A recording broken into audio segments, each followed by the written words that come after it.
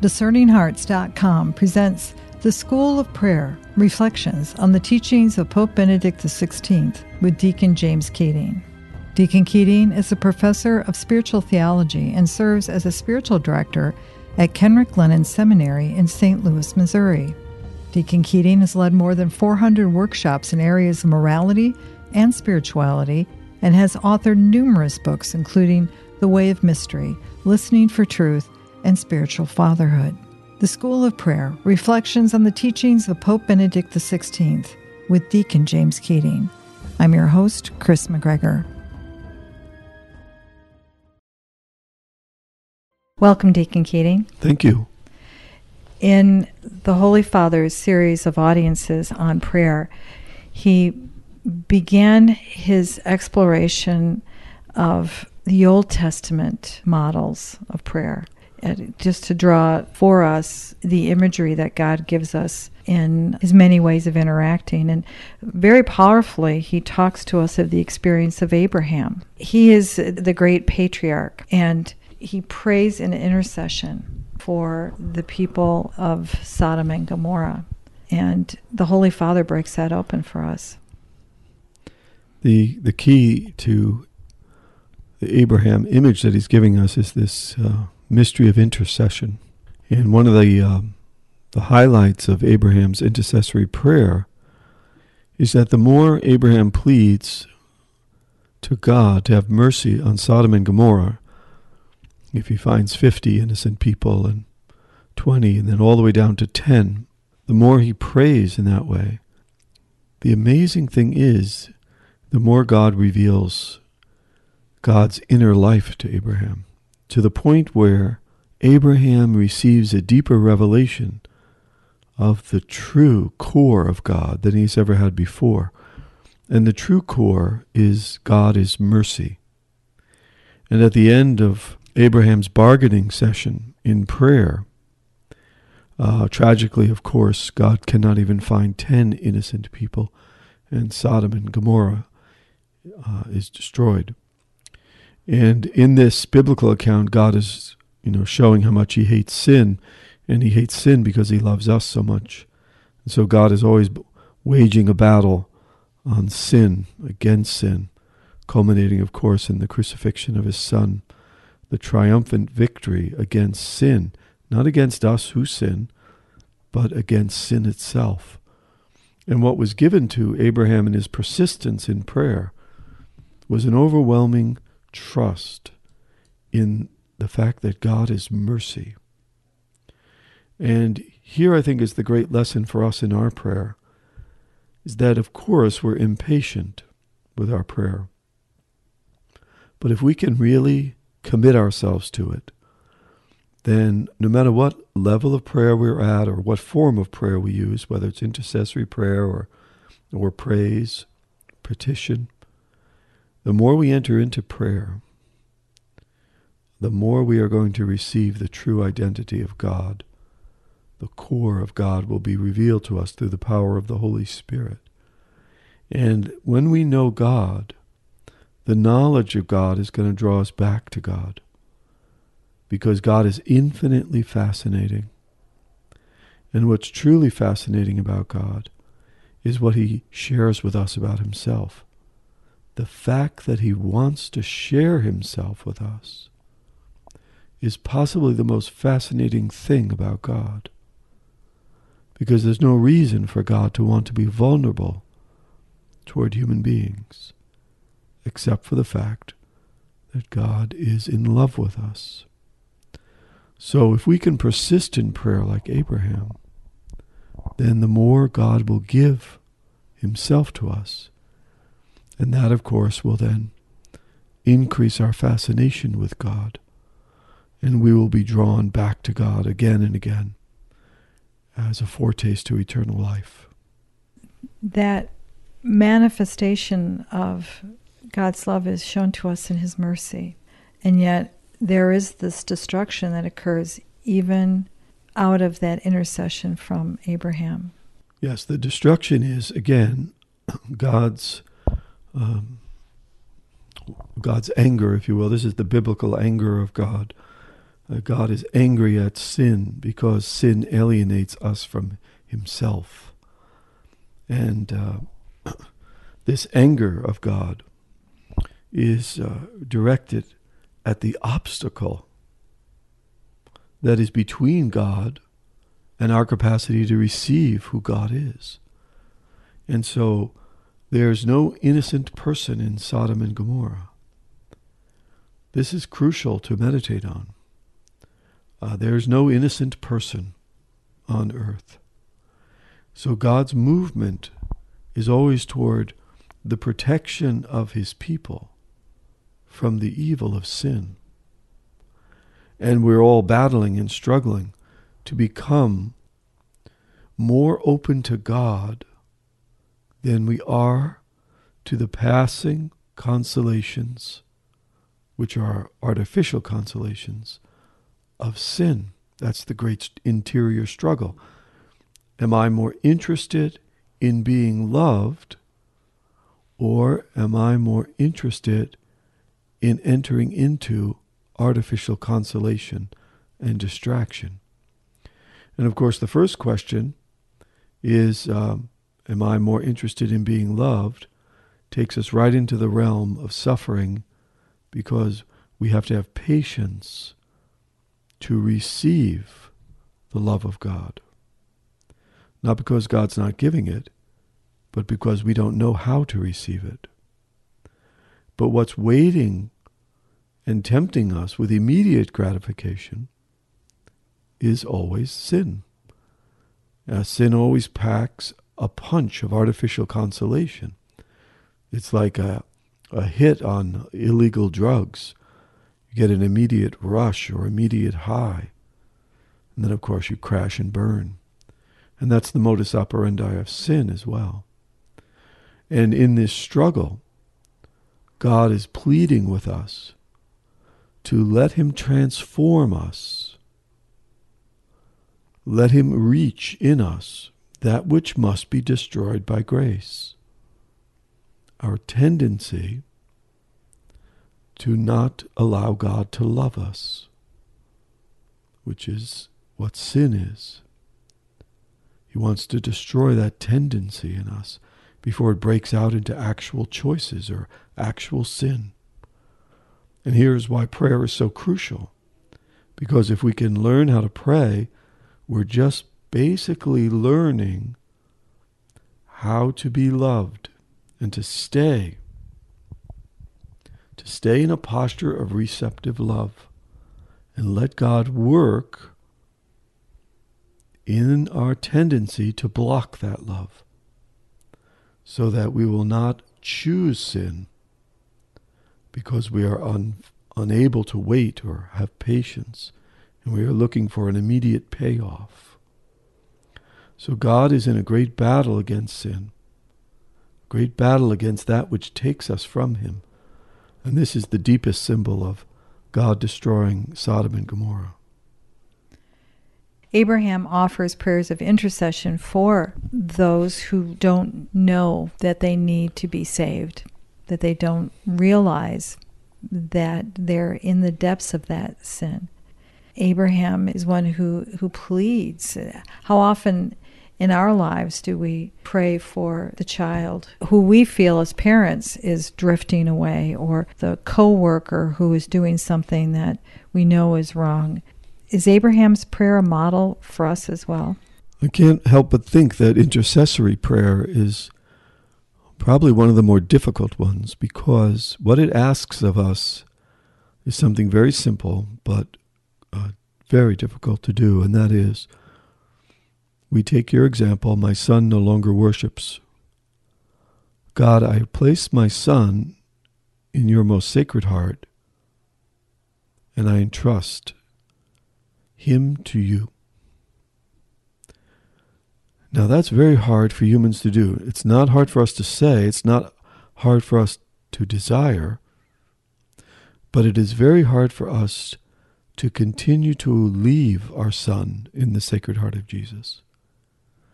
And that's what gives birth to constant anxiety and worry. Have we truly prayed? Or are we just mumbling words to relieve our anxiety and worry about our children, about our husband, about our wife, about my health condition, do we truly entrust our concerns to God? Or do we say words of trust and then take that back? Take the words back, and we know we've done that when we are overwhelmed by anxiety and worry.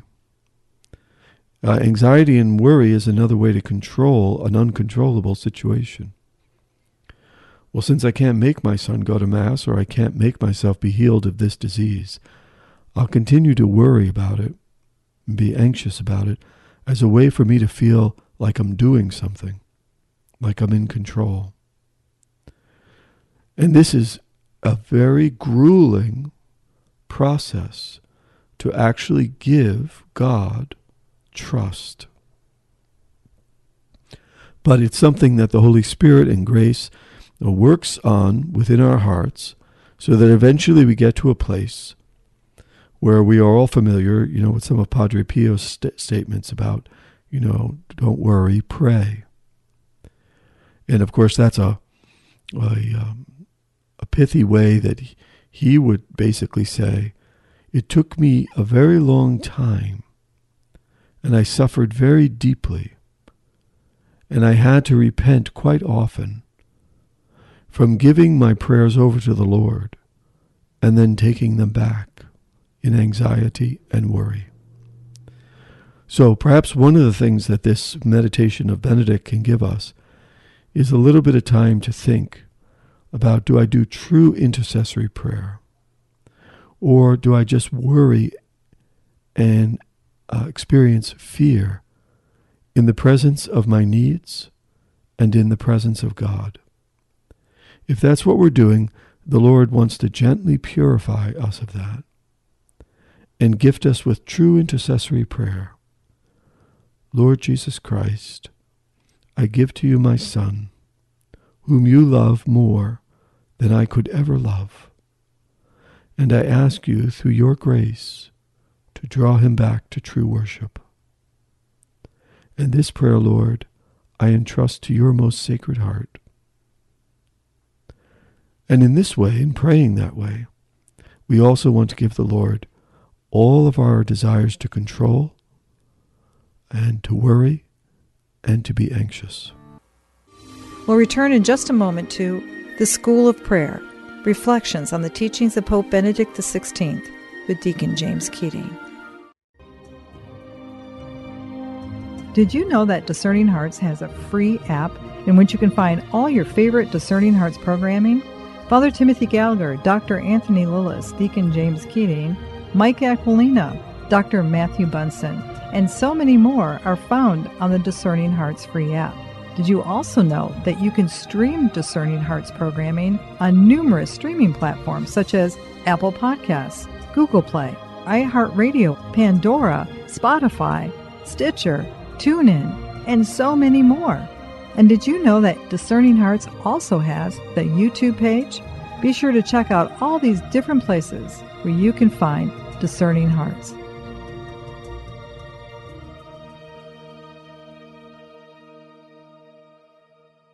Litany of Humility.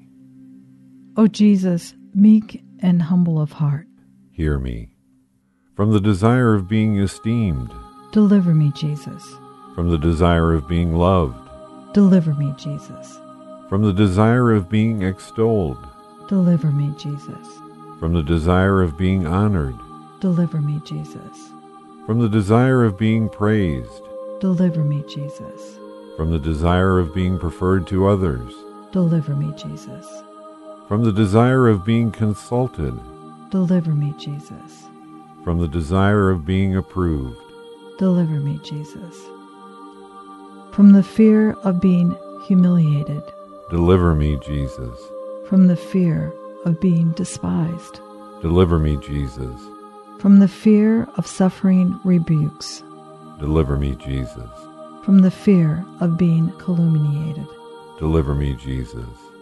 from the fear of being forgotten, Deliver me, Jesus. from the fear of being ridiculed, Deliver me, Jesus. From the fear of being wronged. Deliver me, Jesus. From the fear of being suspected. Deliver me, Jesus. That others may be loved more than I. That others may be esteemed more than I. That in the opinion of the world, others may increase and I may decrease. That others may be chosen and I set aside. That others may be praised and I unnoticed. That others may be preferred to me in everything. That others may become holier than I, provided that I become as holy as I should. Jesus, grant me the grace to desire it. Amen.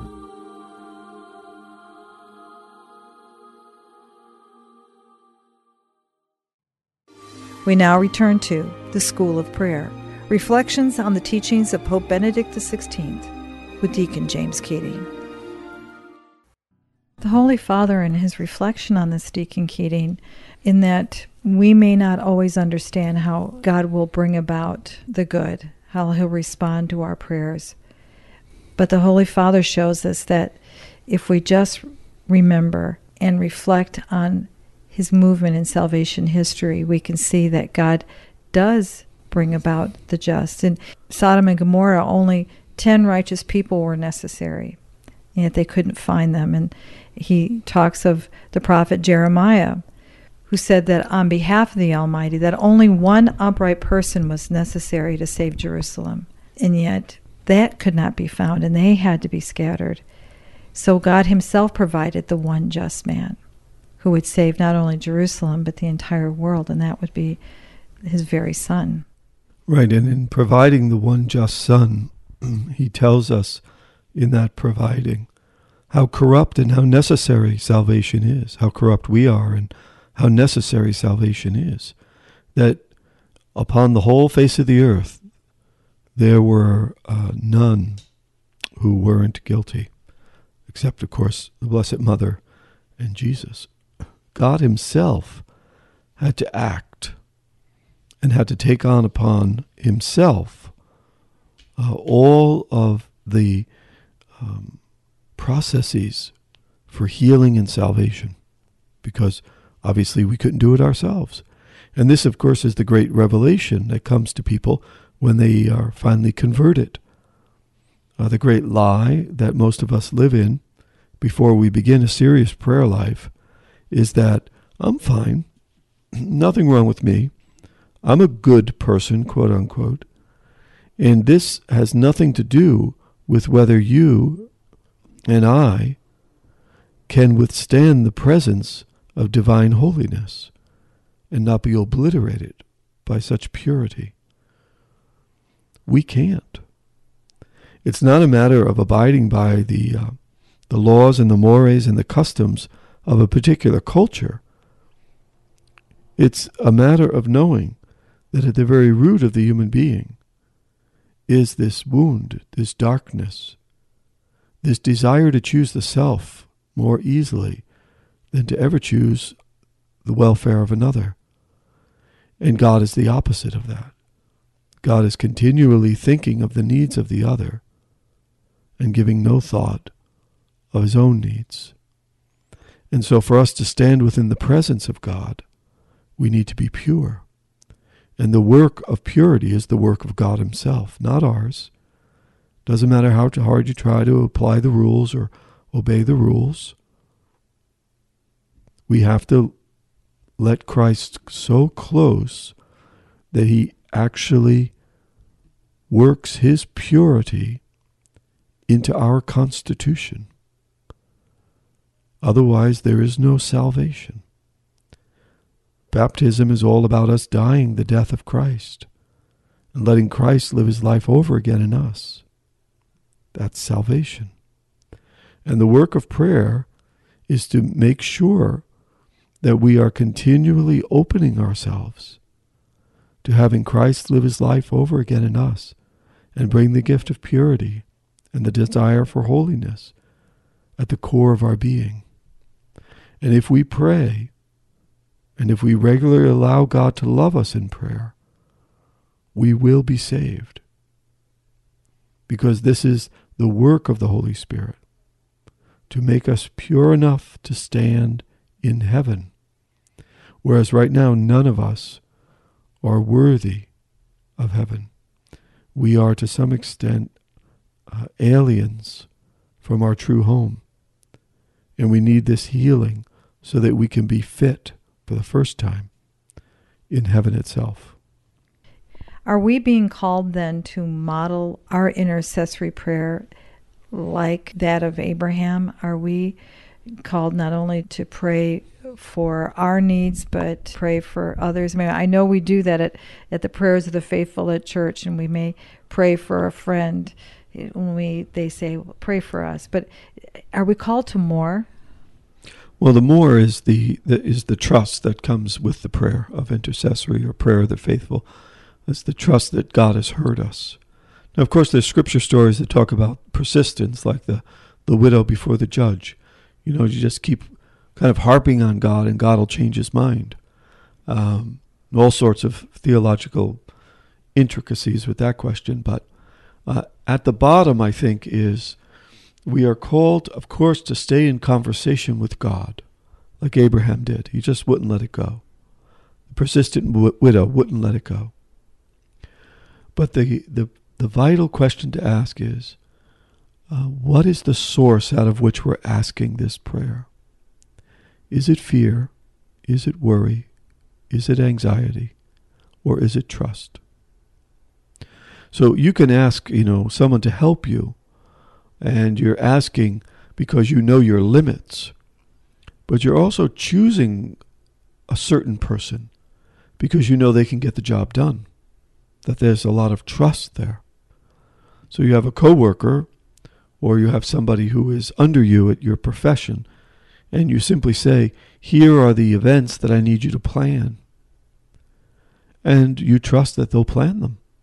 In fact, you trust them so much that you go off to the larger duties that you have, and you're focusing and concentrating on those duties that you must exhibit and manifest and complete, while the underling is doing his or her duties and planning this event. You don't continually call the person and say, what are you doing, or can I help you?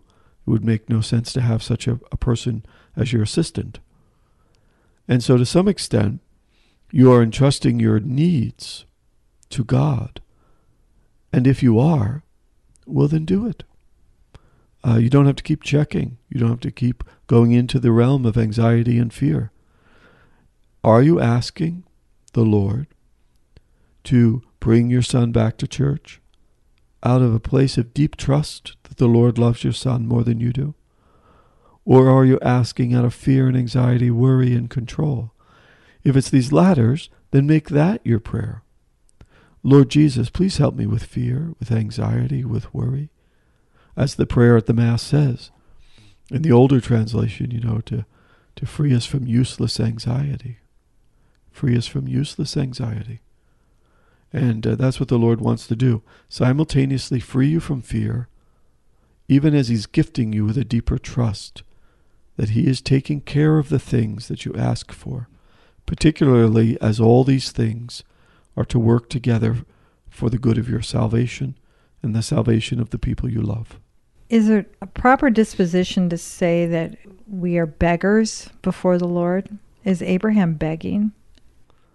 There is an aspect there of pleading and begging. But again, remember, we are making our needs known so that God can make himself known. Our real begging is for the revelation of God himself. I may be concerned about my son or my wife's health, but the deepest groan of the human heart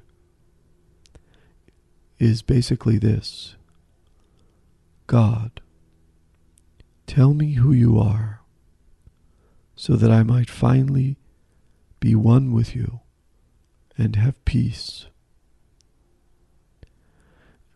Most of the prayers we pray are surrounded by many, many different words, but at the core of the purest of prayers lies that begging, if you will, that pleading. I just want you, God. And of course, when we say that, what we're saying is, we know that if we just have God, all will be well. all will be well. The end of prayer is to be secured in the deepest of intimacy with God. And then flowing from that will be our participation in the will of God. And participating in the will of God is the source of our deepest peace and the deepest meaning for our lives. You've been listening to The School of Prayer, Reflections on the Teachings of Pope Benedict XVI with Deacon James Keating. To hear and or to download this conversation along with hundreds of other spiritual formation programs, visit discerninghearts.com, or you can find it on the free Discerning Hearts app or on your favorite podcast streaming platform. This has been a production of Discerning Hearts. I'm your host, Chris McGregor. We hope that if this has been helpful for you, that you will first pray for our mission, which is to offer authentic and rock-solid spiritual formation freely to souls around the world.